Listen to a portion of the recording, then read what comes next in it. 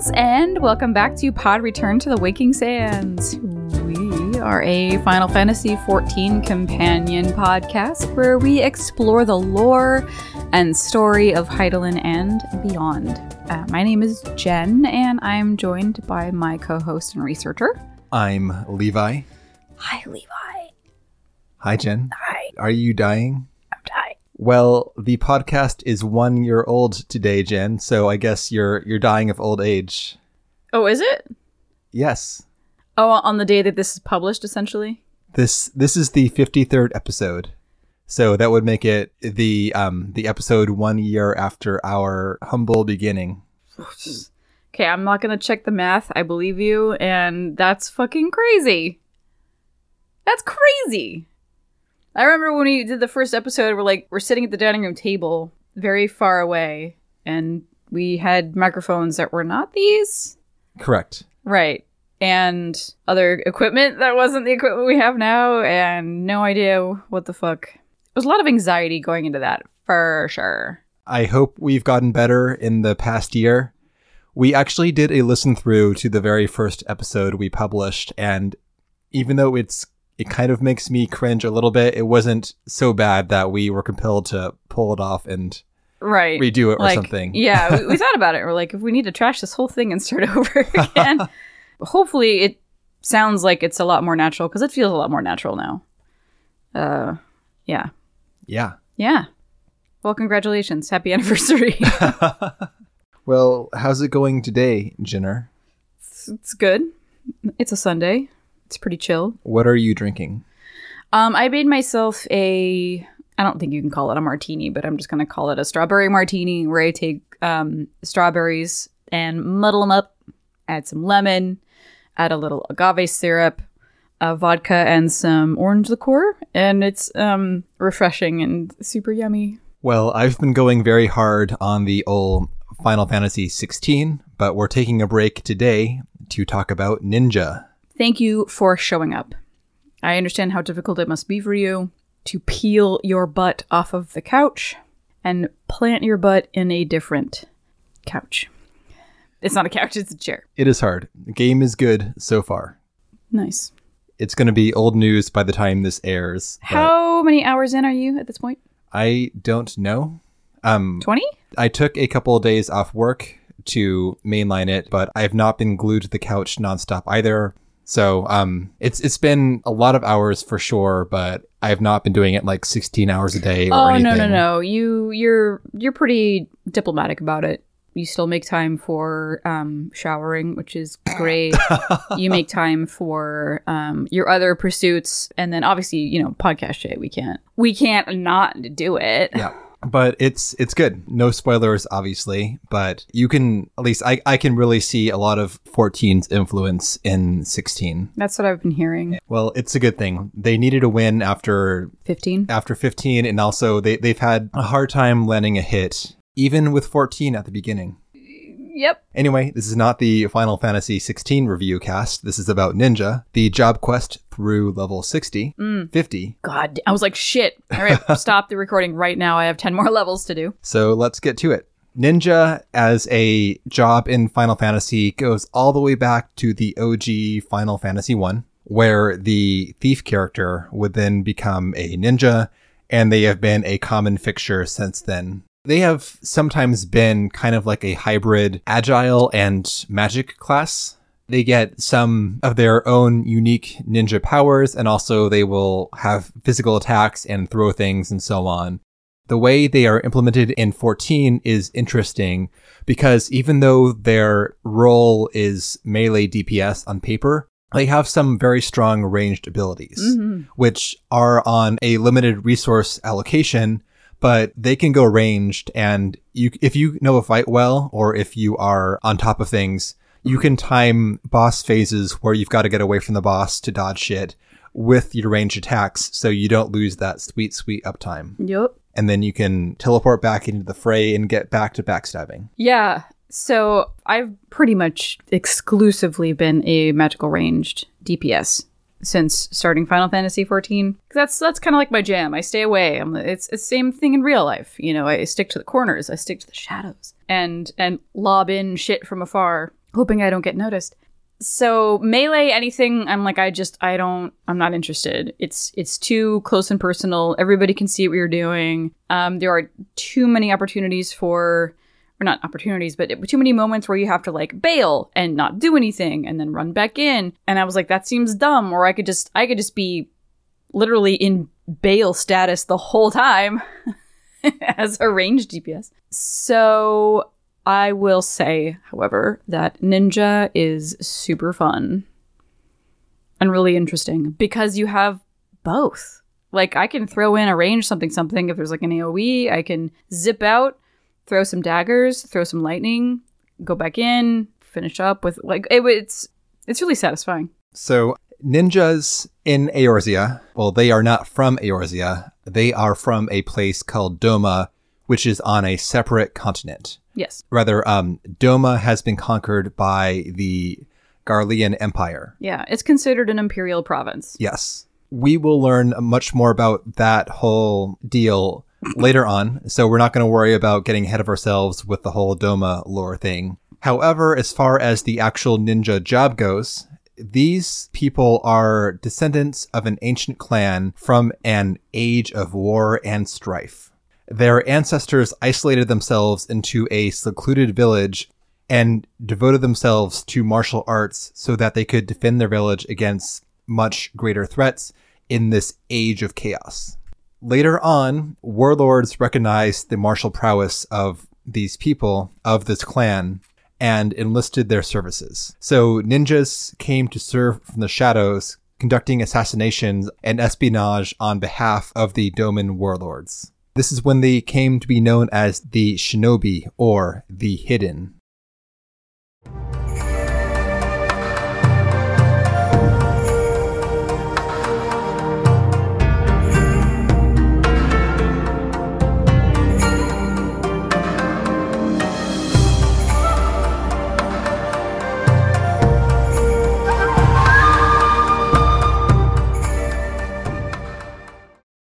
We are here in Eorzea at the Rogues Guild. We have just finished saving Limsa Lemensa from a coup by the Bloody Executioners. Guildmaster Jack asks us if we've been keeping our stabbers sharpened, as he has a job and the dimber damber what put the executioners on the chopping block is just the one to do the doing. That's us! That's us. We're the dimber damber. And it sounds like there have been some recent arrivals to Wineport. They look like peasants and claim to be refugees from a far realm, but they are doing more skulking and spying than a peasant ought to do. Jack wants us to go to Wineport and meet up with Underfoot to spy on these newcomers. Yeah, they're not breaking any laws yet, but it's our job to check them out and make sure that it stays that way. So we meet Underfoot at Wineport, and we're talking about stuff, and Underfoot's like, whoa. Did you hear that? That sounded like a scream. Let's go! So we run to a nearby courtyard, and we find the quote-unquote queer maid, all alone, all by her little lonesome, and she is surrounded by bodies. This is a Midlander with shortish dark hair. There's 3 dudes lying on the ground around her, and we're like, so what's going on? And she launches into a story like, I am but a poor maid who was only going about my daily shopping when these guys came up to me and they wanted to rob me, and then they saw that I was super poor, and then they were like, I want her money. No, I want her money. And they started fighting over the pittance in my coin purse, and they just knocked each other out. And at the exact same time. That's where we're at. And with a 3-way punch. Yeah. Yep. That's weird. But okay, she seems nice enough.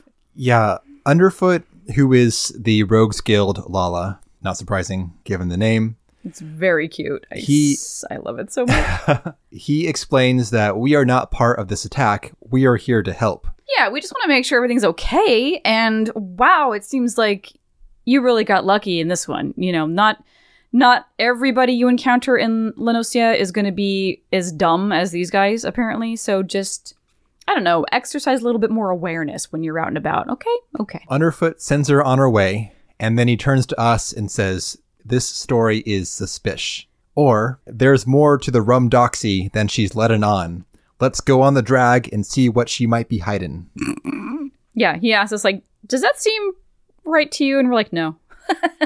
Not at all. Something is fucked up. Oh, also, big red flag. Well, not really a red flag, but when she says, like, thank you for the tip, I will take that into consideration on my next outing. And then she bows.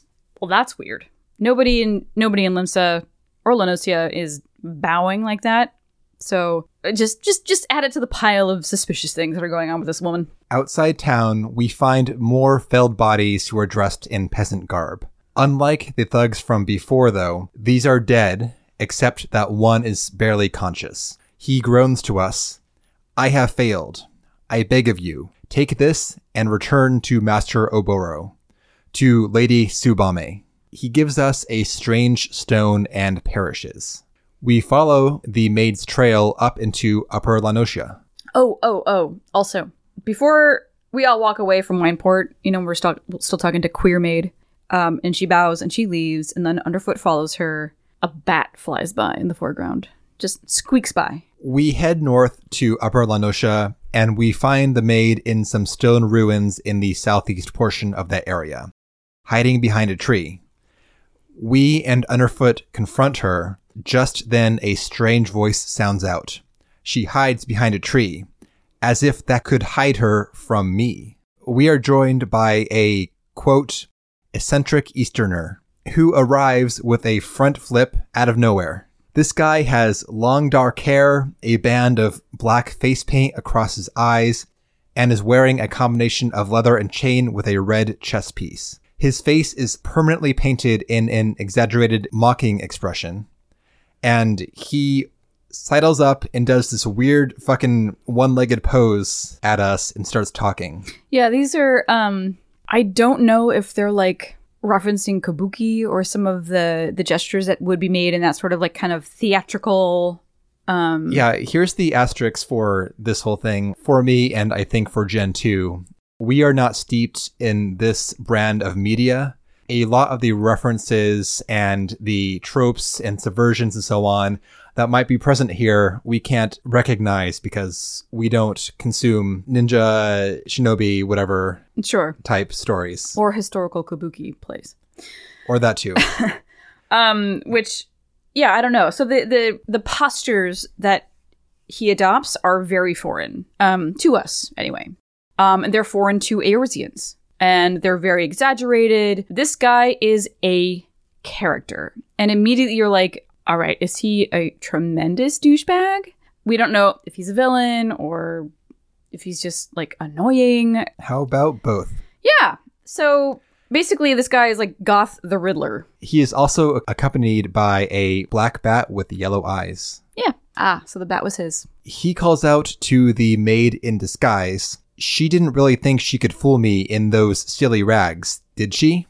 We don't know what the fuck's going on, but our character chooses the lady over the weirdo. We like kind of stand in front of her like, are you going to do something weird right now? And he starts like laughing like, oh, you think that she needs protection? No, she can totally handle herself. And in that moment, we look back to look at her. She's gone. She's already sprinting at this dude with her knives, her fucking daggers drawn, ready to engage in battle. And he assumes the position. She assumes the position. They're ready to go at it. And all of a sudden, a shuriken from nowhere lodges itself in the ground between them. And a new guy flips into the scene. And apparently this is Master Oboro. The weirdo remarks. Oboro the Dim leaps onto the scene to save his little swallow. Yeah, he's speaking in third person. In the most unsurprising attack the realm has ever seen. Fair. We have names now for the new guy, Oboro, the lady, Tsubame, and Oboro shows himself dashing into the scene. He has short black hair, a scar over his left eye, and is in a similar outfit to the eccentric Easterner, except that his color scheme is purple. He declares, "Cease your ramblings, Karasu, before I rip that tongue from your bloody beak." Karasu. So now we have a name for this antagonist, Karasu. And Karasu continues his semi-meta shtick, acting like the unfolding drama is part of a play. Our hero is wounded. His childhood friend stands before him, hate in their eyes. This is what Karasu is saying. Oh, the tragedy of it all. The audience sobs. Oh my goodness, childhood friends, no. This is when Karasu is like, why are these two other weirdos still hanging around? A couple of bit players who forgot to leave the stage. Yeah, we're here. We're checking this out. It's our job. But this is when he takes a shuriken of his own and throws it right at our face. And we do like the coolest slow-mo dodge as it like whizzes by our head. And then we just turn to look at him like, really? And so Karasu, he's like, oh, well, look at that. Okay. Oh ho, the faceless rogue shows surprising skill. My face is right here. Perhaps he yet has a role to play. Cool. Great. Are you going to talk like this the whole time? Yes. As the first act has come to a close and Karasu now exits stage smoke bomb and vanishes from sight along with the bat. So, all right. Now we're all, the four of us, chilling, wondering what the fuck just happened. So now Oboro needs to explain what's going on. So, my name is Master Oboro. This is Lady Tsubame. And we are here on a mission assigned by the elders of our village to hunt down Karasu and kill him. Because he is a traitor to Doma. He's a traitor to our village. In years past, there was a Doman rebellion against the Garlean occupation. Domans were outnumbered severely, but they had the martial prowess, right? But despite that, their moves were known every single time. Someone was feeding the moves of the Domans to the Garleans, and they were very violently subdued. And this is when Doma Castle fell, and thousands of Domans were slaughtered because of this betrayal. And Oboro sees his bro, Karasu, fleeing into the forest, and he's like, well, obviously it was him. The elders decided that he needed to be executed for good reason. So that's why they are there. Oboro has come to take vengeance on Karasu at the behest of the elders of this village that these shinobi come from. Right. Underfoot, who has been wondering, are you guys legit? Are you a problem for us rogues here? He is now satisfied. He's impressed. Come to mill a treacherous rook who blow the gab on his comrades? Consider old Underfoot impressed. Oboro does not understand one word of this sentence. Right? Yeah, and in this case, I'm going to look at Oboro. I'm like, I know, it's pretty rough. So Oboro had lured Karasu here to this location in the attempt to take vengeance on him, but it cost them the lives of their shinobi comrades. The people we found outside earlier on perished in this ambush attempt, which has failed. So now is when we show Oboro the stone that we received from one of the fallen shinobi, and we now, the players, see it for the first time. This is a diamond-shaped gem with a little swirling inscription. This is the ninja jobstone. Although it is tradition for the stone to be returned to the village after a shinobi falls, suddenly the stone shines. Could it be that one of their fallen brothers' souls calls out to us? Are we fated to fight as one? Asks Oboro. He makes us an offer. If he instructs us in the art of ninjutsu, we will in turn share our knowledge of Eorzea with him, as it's clear that they don't know enough about the local lay of the land to succeed in their mission. Tsubame protests. We are not Doman. Our characters are not Doman. But Oboro is more realistic. After today's losses, they need local assistance. Underfoot is sorry to lose a dimber-damber like ourselves, but if he were younger, he'd be keen to try out these techniques himself. He gives us his blessing to leave the Rogues Guild and go work with the ninjas. We head off to their temporary base in Raincatcher Gully, which is a warehouse at the ferry docks, and Underfoot heads back to the Rogues Guild to report that the situation is under control for now. At the ferry docks, we find a guard in peasant clothes outside. Oboro tells us that we have to give the guard the passcode to enter. The guard will say, Eyame, and we respond, Kaede. These are evidently Final Fantasy XI characters, so it's a bit of an Easter egg. Neat. The shinobi have done up the interior quite a bit. It has a shrine, wall scrolls, paper doors, and training dummies embedded with shuriken. Those are the Mokujin? Yes. So Oboro gives us a crash course in the ninja arts. They draw energy from the world around them, the heaven, the earth, and the heart, similar to what we would call channeling ether. The power is channeled through hand gestures called mudra, and we are first taught to call the power of the heavens Ten. The way that mudra work, mechanically speaking, is that you will combine these 3 mudra in different combinations to essentially queue up your ninjutsu ability.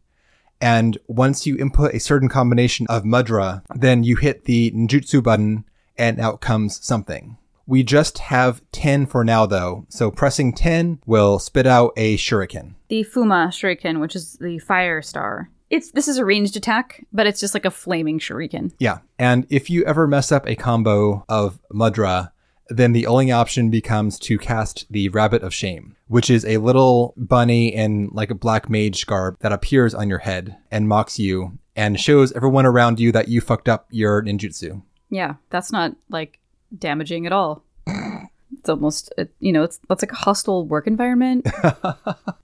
Oboro now gives us an overview of the shinobi philosophy, as we are now one of them. For the shinobi, blade and mind are one. A weak mind gives rise to a weak blade. The false mind gives rise to a false blade. And a strong mind results in a blade that will have no equal. So Oboro wants us to practice the Fuma shuriken. So we go out and the little Mokujin that's out there, the little wooden man. We throw some fire on him in the form of the shuriken, and he's like, cool, right on. After we have done our Fuma shuriken on the dummy, Oboro tells us that we need to try out our skills on a real opponent. We begin a duel with Oboro. He begins by summoning Onibi, which are little glowing flame motes, and we have to use the Fuma shuriken to dispatch them, or throw knives, as these will explode as soon as they touch us. And then after we pass the Onibi test, Oboro summons in a giant toad for us to fight. Mm-hmm. Pretty basic. And then finally we fight Oboro, which is a pretty basic, just, stab him up. Except that he summons more Onibi during the fight. Mm-hmm. Once we defeat him, Oboro tells us that we have exceeded his expectations. Well, now that he's taught us stuff, it's time for us to hold up our end of the bargain so he doesn't stick out like a sore thumb in polite society. And he bows, and we're like, no. Okay, stop that. No more bowing. We bow in response. Like, this is how you bow? In the most awkward way, of course. So I'm an Aura, and my bow is so much more awkward than his. I'm like, no. We don't bow like that. We bow like this, with our spirit fingers sticking out very awkwardly away from our torso, and then we bend our bodies in half. Okay, that's the appropriate bow. Yes, I think this came about before Al-Ra were a player race. Right, because this is not the way. The regular way. What happens, I guess, in the in-between is that we teach them the appropriate way. You put your forearm in front of your torso, and you kind of do a little... like a gentlemanly bow, not like an Eastern style bow. For anyone wondering, Jen did this on New Game Plus on her level 90 character and not on her podcast character. Right. Which is a Lala. I feel like, would it have been the curtsy if I had been Otis? I'm assuming so. Yeah. So, anyway, crash course in how to bow an Eorzea. And Tsubame is loving this moment because Oboro he can't really grasp it yet, and he can't help it, which is fine, because obviously this is his culture. It's going to take him a bit. But Tsubame, and in future moments as well, she seems to like pick up on this shit so much faster than he does. So she gives him a little... She messes with him a little bit, and it's great. No, Oboro is very headstrong, and he often operates on false assumptions. So he will plow ahead doing what he thinks is correct, despite the reality of his abilities and the situation. And this speaks to his upbringing and his training as a shinobi, which is, it leans very heavily on tradition. Yes. And unquestioning obedience, which will be a theme for this whole quest line. Exactly. So it leads to very inflexible thinking. You're discouraged from thinking for yourself, essentially. So I think there's a little bit of a rebellious streak in Tsubame, so she's able to she can handle this so much better than Oboro can. But anyway, that's a cute little moment. And then next we are on to learning Chi. So we leave and level up and come back. He tells us to go practice our ninja arts. he's going to go practice his bow. When we return, Tsubame and Oboro can tell we've been practicing by the way we carry ourselves. Oboro has been training too, and he gives us a perfect Eorzean bow. Oh, look at that. And now we learn the Chi Mudra, which summons the energies of the earth.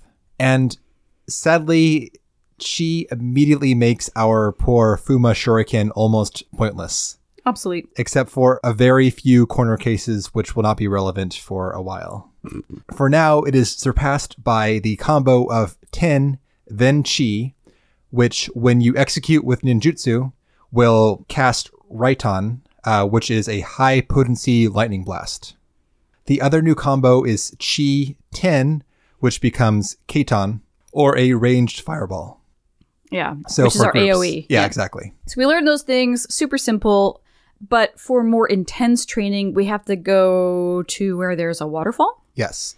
And Oboro found Fool Falls, which is in Upper Lenosia, and decides that's the spot. Back in the village in Doma, masters would take their students to a waterfall nearby to master the 2 mudra techniques. Why are you saying mudra instead of mudra? Because it's a Sanskrit word that's pronounced mudra. Mudra? Yes. Oh, okay. I looked it up, and mudra is a Sanskrit word that means essentially a hand gesture. Sanskrit? You're majoring in a 2,000-year-old dead language. All right. Latin. That's the best I can do. Here you go. Are you doing a reference? Yes. This is from PCU. Have you ever seen PCU? What is PCU? Well, fuck. All right. What Moving is it? on. It's a movie. Great. Okay. Okay. Moving on. But yeah, so at the falls, Oboro explains this is part of the traditional training for a shinobi. The sound and the spray of the waterfalls allows you to focus your mind more. We need that singular presence, that singular mental focus. So the waterfall allows, like it's like a white noise. It kind of allows you to focus on what you're doing, because if you're doing your mudra in the wrong order, that could make or break your fight. So that's life or death. And rather than worshipping the 12, as Eorzeans do, their gods are present all around them in the earth, in the water, in the air. And I'm like, well, so are ours. They just have names and shit. Oboro is about to continue his lecture, but we are interrupted by a jokester. Who is more foolish, the fool of Fool Falls or the fool who comes without realizing he's been followed?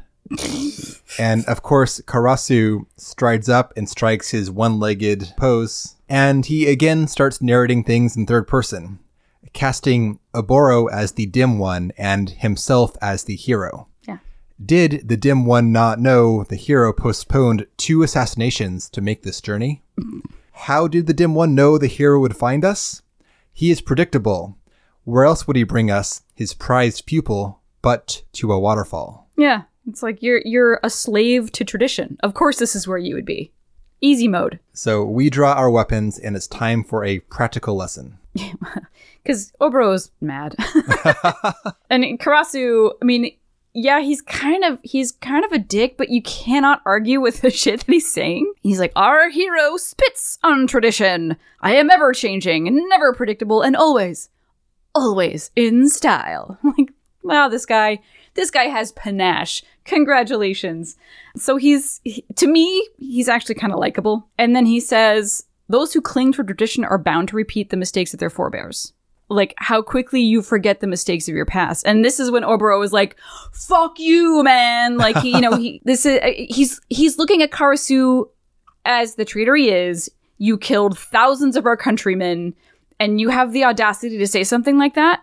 Fuck off. And so, yeah, like, let's go right now. The fight starts off with both of us, our character and Oboro, against Karasu. And of course, Karasu taunts us constantly. In terms of the fight mechanics, he just drops these big, persistent circles of swirling dark energy on the battlefield. Oh, he's a greasy little fucker. He is all over the place. Yeah, zoop, zoop, zoop. And this is a dark version of a ninjutsu we're going to learn in a little bit. And I wish we got the dark version. Ours looks like stink lines, like we're Pigpen. This fight is encouraging us to use Raiton to attack, since we cannot melee attack Karasu very easily with all of these swirly puddles on the battlefield. But once we knock him down to half health, then he retreats and Imperials rush in to continue the fight. These guys go down pretty easily. They're here now to encourage us to use the Katon fireballs to take out the groups all at once. Yep. And then finally, an Imperial ninja shows up, and then we and Oboro do a 2-on-1 fight against him to take him down. Yeah. So we lose Karasu once again. And now that that's over, Orobo is like, okay, I need to tell you a little bit more about our past and what happened. Me, Tsubame, and Karasu all grew up in the same village. We were the same age. We all started our training at the same time under the same master, Master Gekkai. It was very clear early on that Karasu had an affinity, a talent, an innate talent for ninjutsu, and also for keeping his mind clear. He was never burdened by, just these invasive thoughts like good and evil, right and wrong. So maybe a little antisocial personality disorder going on, or either just like a supreme pragmatist. Anyway, he was real good at stuff. Though, after the Garleans completely annihilated the Domans, Oboro witnessed Karasu running away, and precious few survived the slaughter. Not even Master Gekkai. He was almost unrecognizable. And his face was so mangled by Karasu as to be unrecognizable. Oh, was he killed by Karasu, or was he killed by the Garleans? Just because the implication is that it was his fault because he betrayed them. So if Karasu did not kill their master directly... Sure, he's at fault by proxy. It does say that Oboro wonders if Karasu vented some frustration on their master's body. So it was just like a total fuck. Because Karasu and Oboro and Tsubame have this shared past, it makes all of their movements that much more predictable for Karasu, and that's why they're kind of operating at a disadvantage right now. However, because we're part of the club now, we are weird, and we're also interesting to Karasu in a way, so hopefully our presence will kind of make it more difficult for him to predict our every move, because that's what he's been doing so far. Also, though, Oboro believes that Karasu could have killed us at the falls. Yeah. But instead, it seems like he was testing us. It's that old chestnut. Ooh, you intrigue me. Therefore, I will play with you like a cat does with a mouse. Kind of like, okay. We go level up and return, and our skills have now advanced significantly. Oboro hears not a cry from the door as we enter, nor a creak from the floorboards as we draw near. Yeah, we good. We must now train in the field. We now have our first lesson in assassination. Debatable if it's actually a lesson in assassination, but whatever. It's more like, I don't know, reconnaissance. Rumor has it that Captain Grimowill of the Bloody Executioners has had several attempts on his life recently, and Oboro speculates that Karasu is behind these attacks. And I was a bit confused here because the Executioners are the divisive faction in Limsa, and you would think that the Empire would be in support of people who want to upend the current order in Limsa. Yeah, and so, as we know, in our time in our early days in Lenosia, when we're trying to getting the lay of the land, and we're talking to all of the former pirates who now have to be like above board, quote unquote, pirates, or farmers, or merchants, and they hate it. The only way that you can still be a quote-unquote pirate is if you're going to go after the Garleans. That's fair game. You can't do that shit to anybody else. No. That's every privateer group in the city, though, not just the Executioners. If anyone should be spared reprisal by the Empire, it would be the Executioners, I would think, because they seem in the best position to flip the script on Merylvib and to restore the old days of let's pirate everyone and undermine this cornerstone of the Eorzean alliance.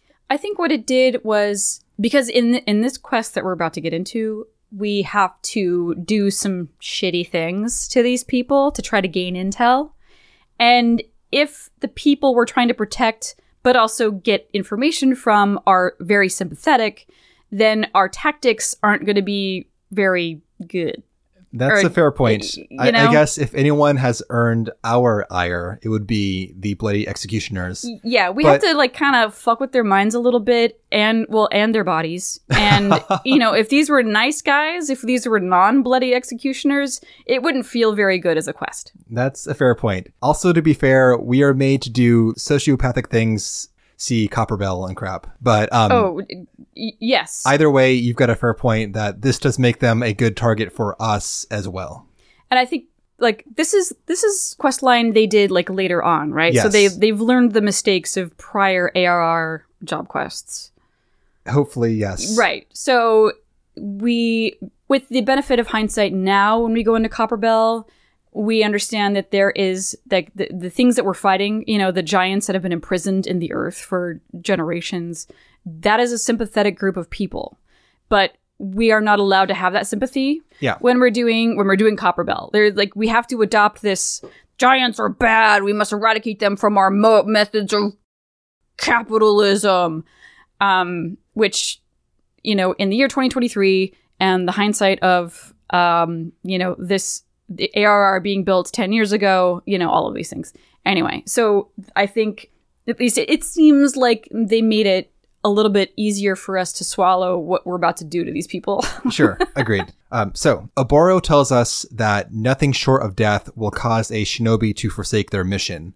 So Karasu will strike again. If we can determine when and where, we can intercept him and take out Karasu. Yep, that stands to reason. So now it's time for us to do a little spy work.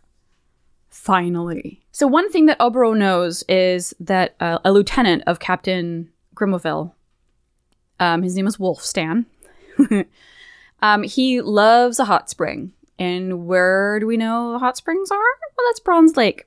So let's go to Bronze Lake and wait for him to show up. We meet Oboro and Tsubame there, and they're dressed up in disguise. They look like normal folk. Quote unquote, normal folk. Oboro is wearing this fancy puffy white shirt. He's wearing the and Seinfeld purple shirt. vest. Yeah. But even with the disguises, he's like, our mannerisms are still super off for where we are, so we're still going to like hide ourselves. I'm also going to teach you this new thing.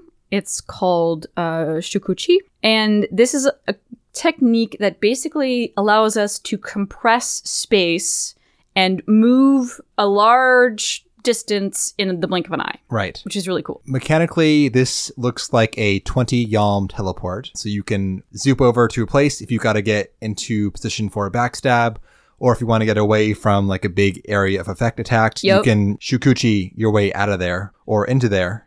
However, like all of the movement abilities in this game, it is not a teleport. It is a very fast straight line, which means that you will hit everything between yourself and the destination. It does not get you around obstacles or danger zones or anything like that. You don't become like, a loose bag of particles. You're still very much a solid person. You're just moving through that atmosphere very, very quickly. So there are limitations to what you can do with this. And when they give you the skill, he says as much. Like, Tsubame is going to meet you on this ledge right here. We're going to watch Wolfstan from the roof. You can like shikuchi your way. I feel like we're pronouncing it wrong because shikuchi.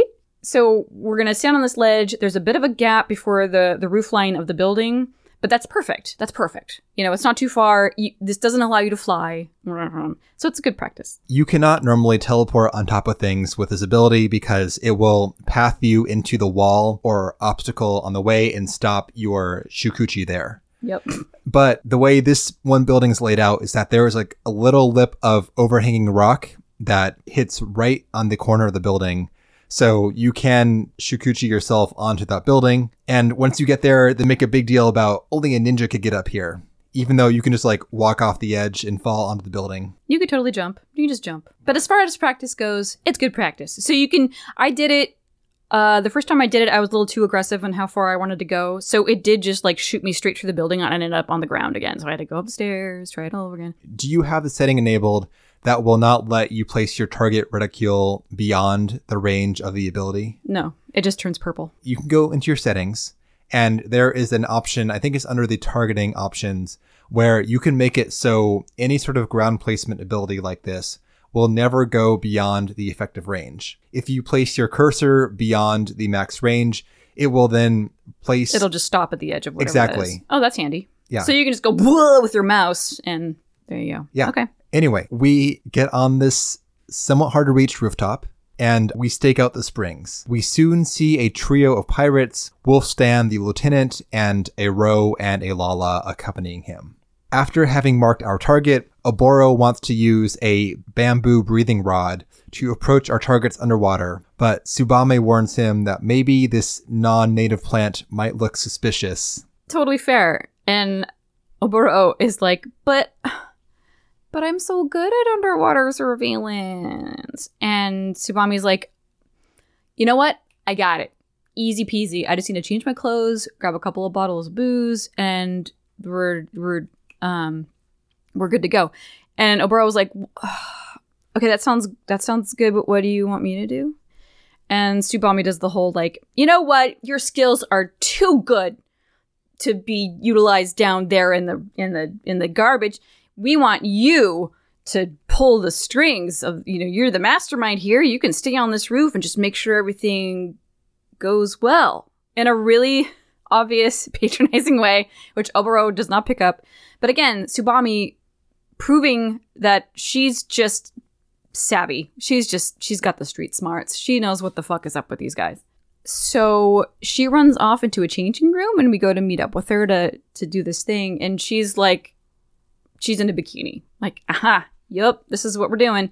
Because Wolfstan, we could overhear him while we were on the roof. And like, yeah, wine and wenches and blah, blah. So she's going to be the wench in this scenario. The plan is that she's going to bring a bottle of wine that is not doctored to him to kind of prime him, to get him drunk. Yeah, so like, here's wine. Totally tastes like normal wine. Great. And then when he's a little drunk, she's going to give him the fucked up wine. Then we have a second bottle that is doctored. So once he's all drunk, we're going to offer him more wine, and he'll be too far gone, and he will not refuse this wine from a stranger, us. So he's drunk now, and he's slurring his words and hiccuping and all that jazz. And he's like, yeah, I'm a very important person in the bloody executioners and stuff. And, I'm the only thing that stands between my captain and death. And she's like, oh my gosh, you sound like super important and interesting. Why aren't you with your captain right now? It sounds like his life might be just in danger because you're not with him.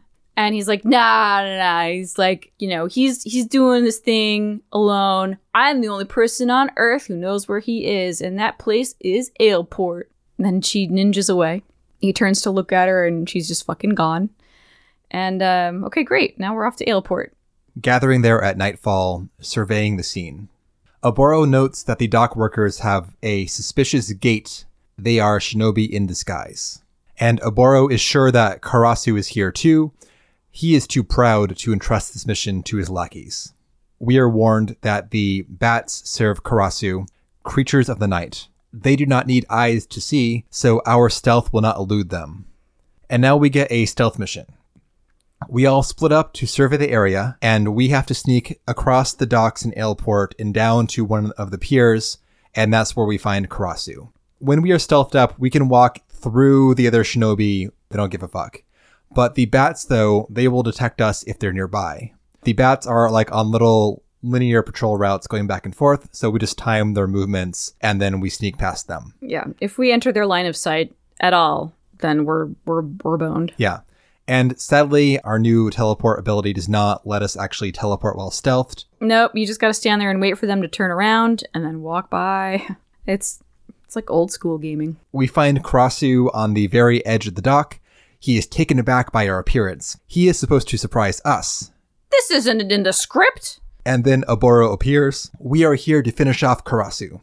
So the battle starts with us and Oboro facing down Karasu and two minions. Once he takes some damage, Karasu tries to escape, but he is intercepted by Tsubame. So we fight him and his minions some more, and he soon tries to escape again. We chase him, but he soon calls in more reinforcements and vanishes from sight. So we're left here to mop up the scrubs, and he is long gone. Oboro curses Karasu's escape, and we head back to Raincatcher Gully. Meanwhile, we see a scene with Karasu reporting his failure to some unknown master. We can only see the bottom of this mystery person's face, who is a scarred Midlander with a gray beard.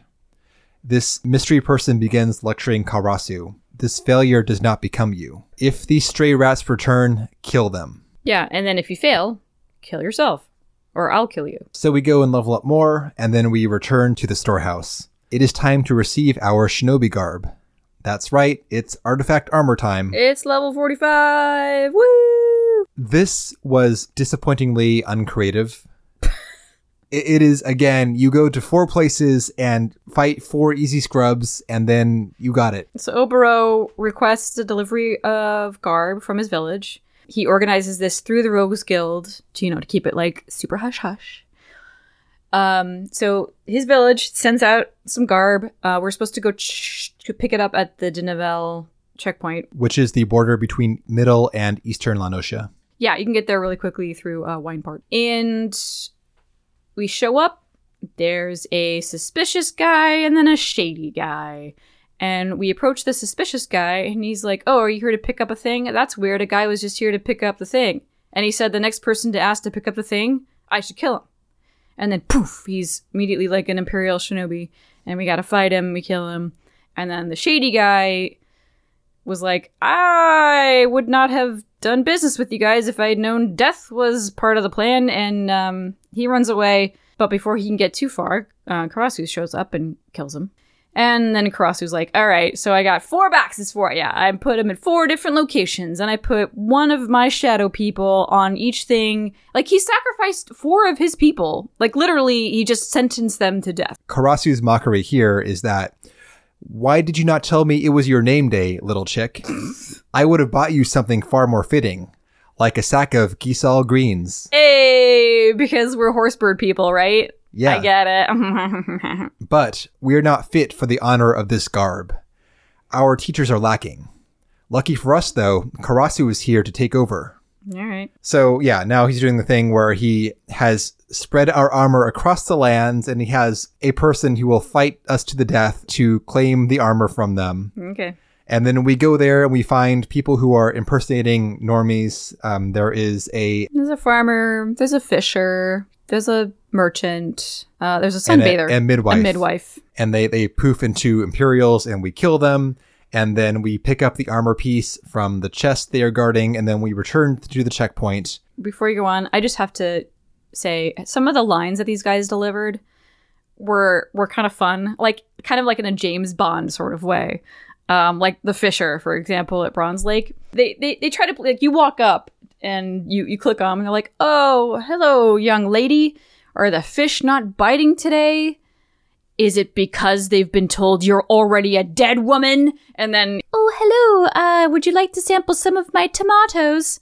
I heard they go real well with death. And then, it's just, I don't know, I just thought that was really fun. I hope they're proud of those being their last words. You know what, as far as last words go, you could do worse. Oboro runs up now as we return to the checkpoint because it's been so long. And, Karasu was like, when you got all the 4 crates, if you get all the 4 crates, meet me back here. Right. And we find a rolled scroll on the ground. It wasn't there a minute ago. And it says, welcome back. Hello to you as well, Oboro. I left the present I promised you on your doorstep. Such a shame you weren't home. Oh, God. So he found our fucking lair. I'm sure he's known the whole time where it was. There's no way he didn't know. Yeah. So for now, we're like, oh, crap. All of our friends, their lives are in danger, so we gotta hustle it back. Oboro teaches us the final mudra so we can perform optimally in the coming fight. The mudra of the heart. Jin. Not Jin. Jin. And this gives us 4 more options for our ninjutsu move. The first one is Hyoton, which is an area of effect ice attack that inflicts bind. You can forget about this one, though, entirely because it is never needed over Keton. It takes more input, so it takes more time. It does comparable damage, and you can't bind bosses. You never need to worry about memorizing this combination. It might be useful maybe in deep dungeons, and that's it. Next up is Huton, which is a massive speed buff. This reduces your cooldown delay, your attack delay, by 15%. So you want to keep this buff up at all times in prolonged fights. Then there is Doton, which is the swirling yellow area on the ground, which deals damage over time to enemies, and you only want to use this one as of the current Endwalker meta on groups. It is never more effective to burn this on a single enemy. Also, tanks, note, yellow swirlies on the ground, they are good. Bring enemies inside them. Don't do the noob tank move that I did, where you run away from all ground effects and then the ninja yells scary. At you. Yeah. Because, I mean, the animation isn't explicitly like a good guy animation. You know, it's not good guy colors. It's not blue. It's muddy. The initial effect when it falls on the ground also looks kind of scary. It's cool, but it looks like occultish. So, you know, visually it's not very clear. Yeah, but it's good. But it is good. Yellow swirlies, good. Good. The final new move is Suiton, which is a high damage single target attack, which also lets you execute your trick attack when you are not stealthed. So now that we have them, Oboro gives us an extremely bad crash course on how these things work. It's very confusing. The only button press that matters is the last one. So it's going to be 2 mudra or it's going to be 3 mudra. The last button is the thing you're going to do. Yes. So this is true now for every single combination. You can press any order of buttons as long as the final input matches your ability. You cannot repeat inputs too. Yeah, you can't go like 10 Tenjin. You can't double up. But other than that, that's a much simpler way of remembering. For instance, both Jin Chi and Ten Chi cast Raiton, since it's 2 inputs 2 and button then presses, and the last one is Chi. Yep, exactly. Anyway, we run back to the storehouse and we find Shuriken on the ground and the storehouse guard is stunned, speechless. So we hurry south into the jungle to look for Tsubame. And deep in the jungle, past a footbridge over a chasm, we find Tsubame wounded on the ground. Karasu mocks us from the shadows, implying that he has been enjoying torturing her. And she was awake for every moment of agony and terror. "This time you go too far," yells Oboro. I mean, he's still bound very much by his training and tradition. Like there's like the point of his mission, and he is not really to go much beyond that, and he needs to keep his shit in check. And the whole the maintaining the presence of mind, right, is, and this he'll explain later, is basically suppression. So suppress your anger, suppress your emotions, suppress your questions. Okay? Do not let that overwhelm you. That is not presence of mind, as it was told to him. But Karasu wants him to flip out, so he eggs him on further. No, this is an emperor moment. Yeah. Just embrace the rage. Yeah. Let the hate flow through you, blah, blah. He recalls the slaughter of the other shinobi at Doma Castle, and with this, Oboro flips out, going full dark mode. Yeah. "Stand back. I shall slice this crow's tongue, then tear him limb from limb." Yeah, he's fucking done now. And Karasu is like, bravo! Finally! What I see before me is a man and not a Mokujin. Like before you had all the charisma of a wooden fighting stick. And now I see, the passion in your eyes. Now you're worthy of death by my blade. Great. "The defeated shall die like a dog, and the victor's tale continue for another day." Let's fucking go. We do fucking go. We start off by fighting Karasu and a few other shinobi. Soon, though, summoning circles appear in the vicinity, and these will send a non-stop stream of bats into the fight. And you need to attack these circles directly, otherwise they will spill out bats continuously. I don't know about you, Jin, but I spent the whole fight on ad duty, and Oboro pretty much handled Karasu by himself. It was like, I don't know, half and half for me. A lot of bats. But, we got there. Once we are victorious, Karasu ends up on the ground, his back to the footbridge and the chasm. And Oboro declares, "Karasu Redbeak, in the name of our elders, I take your life as divine retribution for your crimes. Your blood-stained beak will feast on the innocent no more." Karasu laughs. Yes, his beak is stained, but he is not the mastermind. He is not the traitor we seek. And then he walks us through the truth of the matter, while constantly insulting Oboro's intelligence. Recall that at Doma Castle, his master's face was so maimed as to be unrecognizable. This is because they did a switcheroo and they maimed someone else, and I'm assuming put them into his master's clothing. Yep. But at the time, Karasu had no idea. And when he found what he thought was Master Gakai's body, the whole situation looked at him to be very suspicious. He's like, this isn't normal. I don't feel like there's something up. Something stinks. That is why he fled, because he wanted to figure out what the fuck. So he flees not because he was a traitor, but because he's trying to figure out what happened to his Master Gakai. He wanted to know, is he actually dead? Something's fucked up. I need to figure this out. So that's why he fled. And Oboro, back then, he's watching Karasu flee, and the only thing he could possibly think about the reason for his flight is because he's the traitor. He's the one who's been feeding, because he couldn't possibly have assigned blame for that on Master Gakai. There's just no fucking way. His training, his childhood, the way he is as a person would not allow him to do it. So Karasu flees, and the first thing he finds is Master Gakai alive and well. And Gakai grabs him, holds a knife to his throat, and says, you have two choices. You join me, or I kill you.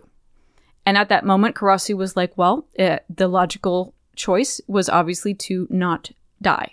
You know, living as a Garlean spy was better than the alternative, which would have been death. Karasu says, well, guess you've got to kill me now because your revenge oath, and so on. Yeah, he's bound by the tenets of his mission. But our master will be at Candlekeep Key when the time is right, if you want answers. Karasu starts to narrate his dramatic death in the third person, and gives a parting request. Don't go off dying. It's unbecoming of you, etc., etc. Mm-hmm. Don't succumb to mindless tradition. This is a new era, and you do not have to fall on your sword anymore. And, living life, even in the way that I chose to live it, is better than the alternative. And sure, the path that I chose was unsavory, but I behaved as myself the whole time, and I couldn't possibly have lived my life any other way. And I hope that you do the same. Now he goes to his death. Only he can die in style, though. And Karasu does a handstand and then pushes off into the air over the chasm and bites down on something. I'm guessing it's supposed to be a grenade, but we don't see it. Some kind of hidden explosive, yeah. There's a click sound. Yep. And then he explodes in midair into a fireball. 2 fireballs. Oboro is just confused. He doesn't know what the fuck's going on. He's on the ground just like, what the fuck just happened? So we bring Tsubame back to the storehouse, and Oboro is conflicted. The mission's done, but those words about their master still trouble him. We leave him to ponder for 5 levels, then return. When we get back, Oboro is ready to leave. He says that Tsubame has mostly healed from her encounter with Karasu, and the mission's done. And that matter about my master is irrelevant. The task is done. But before leaving, he wants to go and clear his thoughts one last time, so he goes out alone and asks us to watch Tsubame. So we go over to Tsubame, we're like, hey girl, how's it going? And she's like, I'm totally fine. The wounds weren't really that bad. I think Karasu only did it because, he wanted to instigate Oboro. He wanted to, poke him where it hurt, and it totally worked. Anyway, I'm fine. I'm more worried about Oboro because ever since, Karasu died, he's been acting really strangely, and can you go check on him? And she's like, do you know where he might have gone? And we're like, oh no, he definitely went to Fool Falls. They give us a little pop-up where do you think Oboro went? He went to Bronze Lake. He went to Limsa Lumensa. Can you imagine? He's just in the Drowning Wench. Or he's at Fool Falls. Obviously he's at Fool Falls. It's a waterfall. The whole thing is he's a predictable man. So we go. And there he is, contemplating.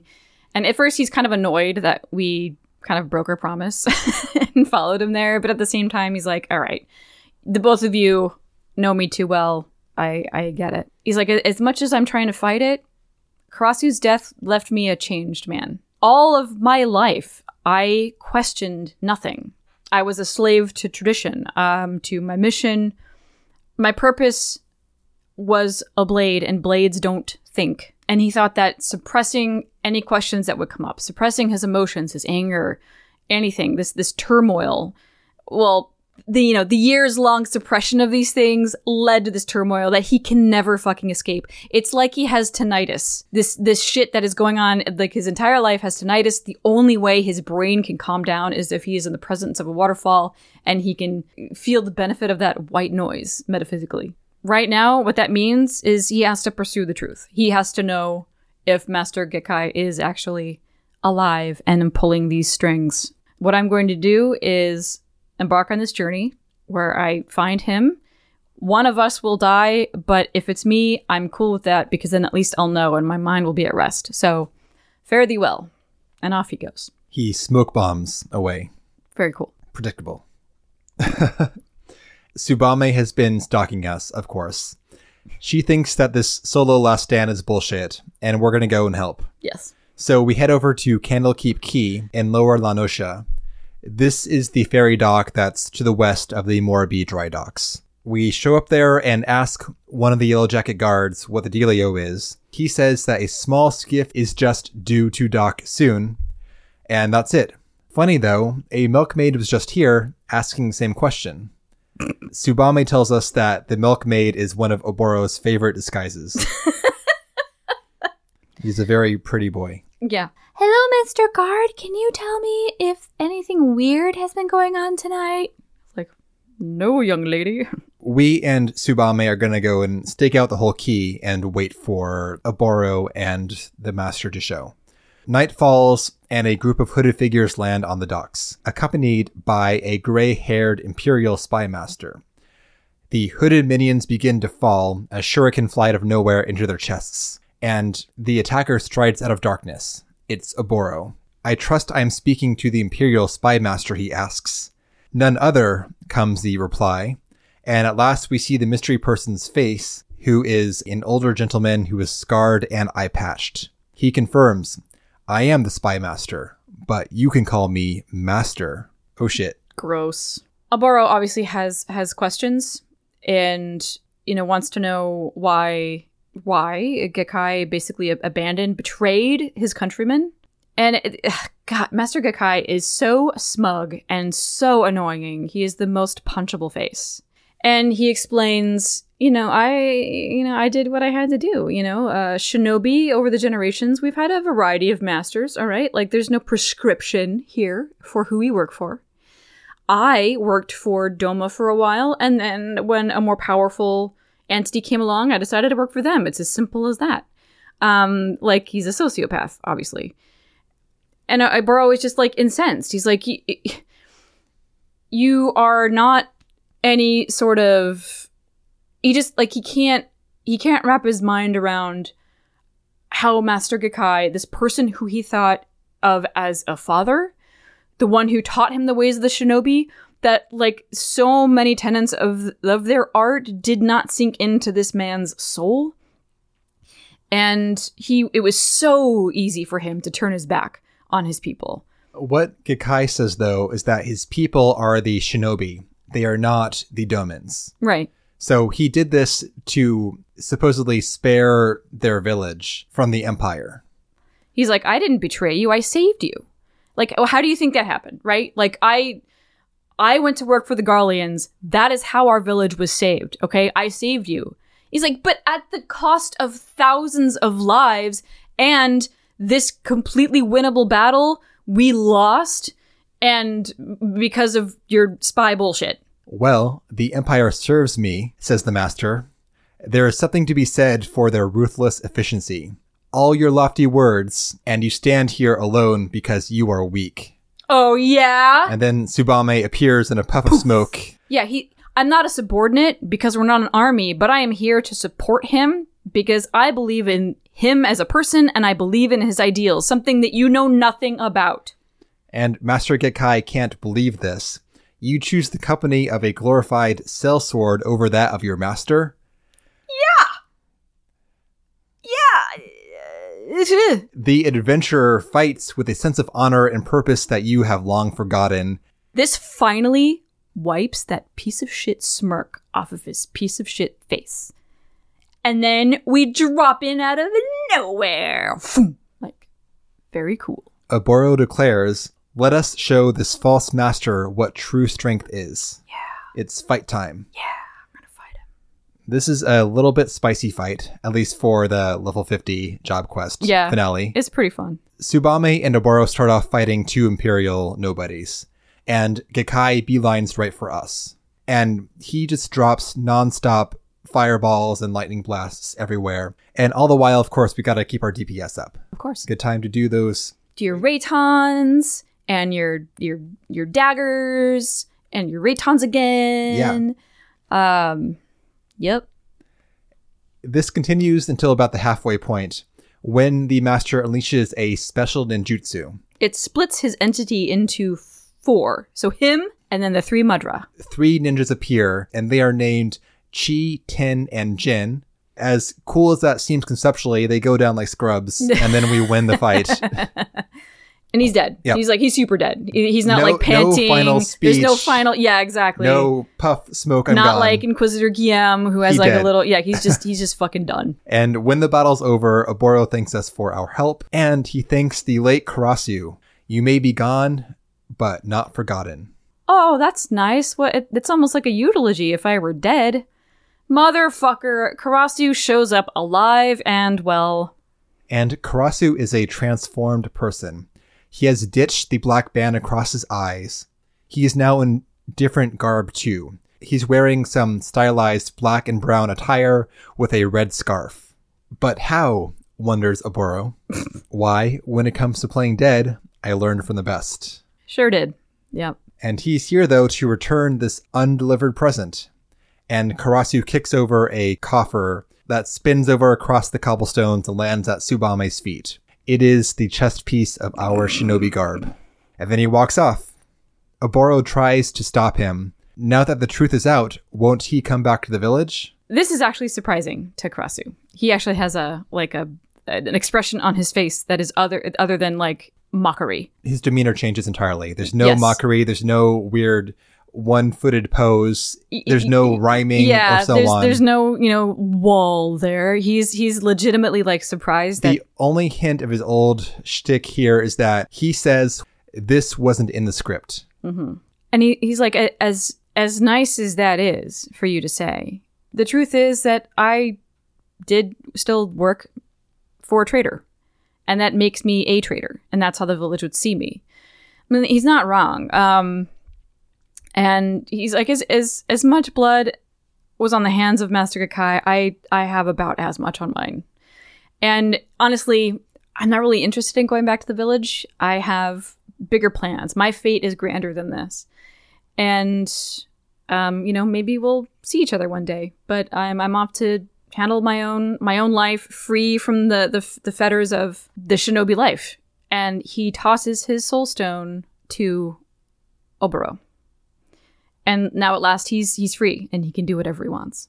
He tells Oboro to go back to the village, tell them that Karasu Redbeak is dead, which he is metaphorically. Right. And give them the soul crystal as proof. Yeah. Oboro agrees to this plan, and he will take what he learned here and try to improve the village. He will build a home that honors all of the fallen, one that Karasu would be proud to call home. Karasu leaves, stage left, tailed by his bat.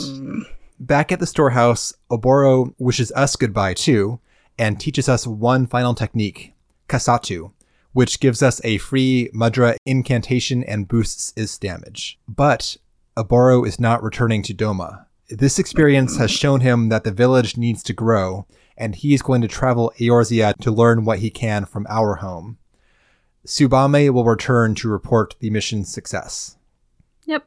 So Oboro's going to stick around, learn a little bit more about our Eorzean ways, and try to modernize his village a bit. Tsubame asks us to check in on him from time to time. After all, his Eorzean bow is not as masterful as he thinks. One final dig.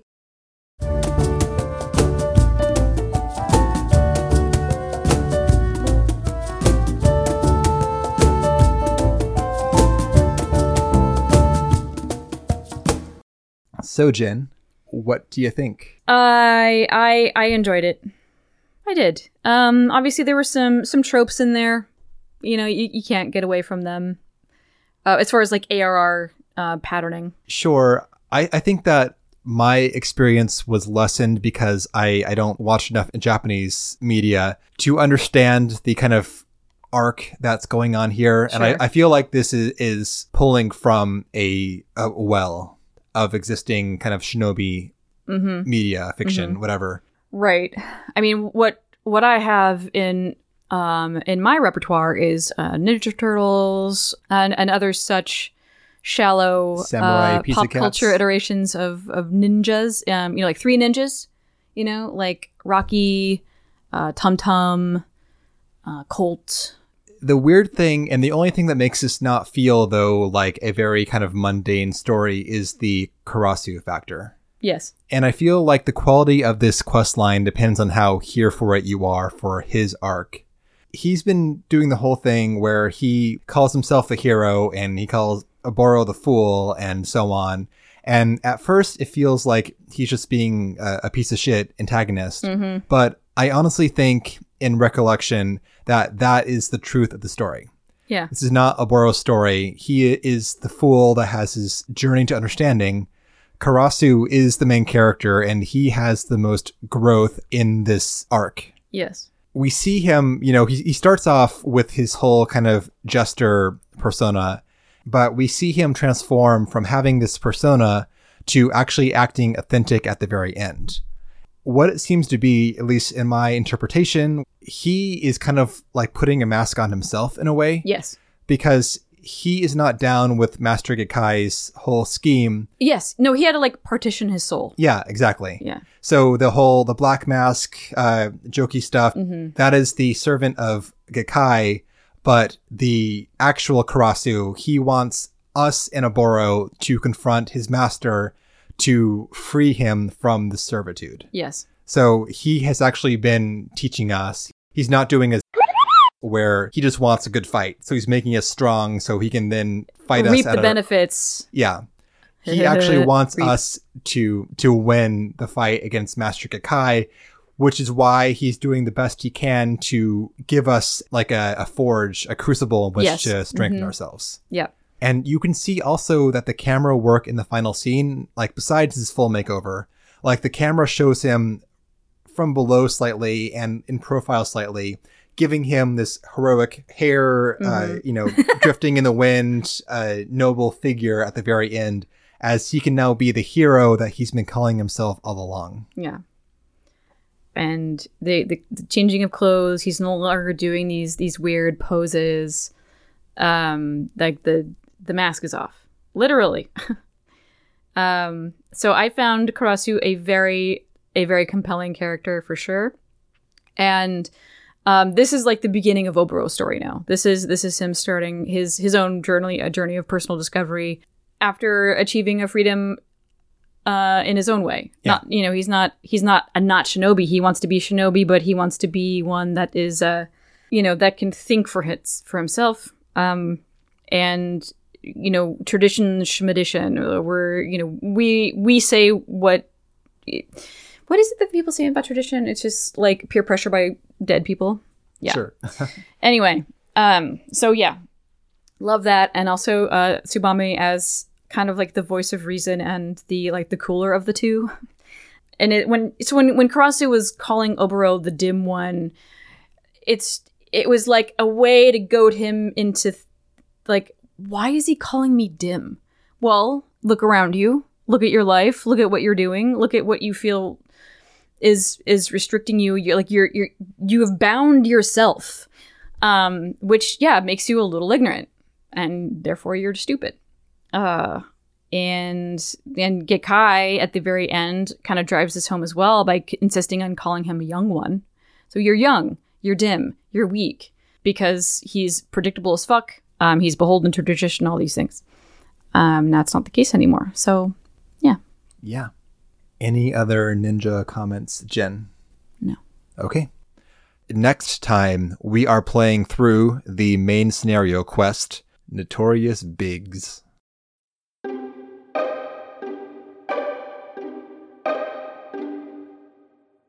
And that will do it for today's episode. Thank you guys so much for listening. If you want to get in touch for whatever reason, you totally can. at podreturn, ffxiv@gmail.com. And with that, we hope you guys enjoyed the episode. Have a good day or night, and we will see you next time.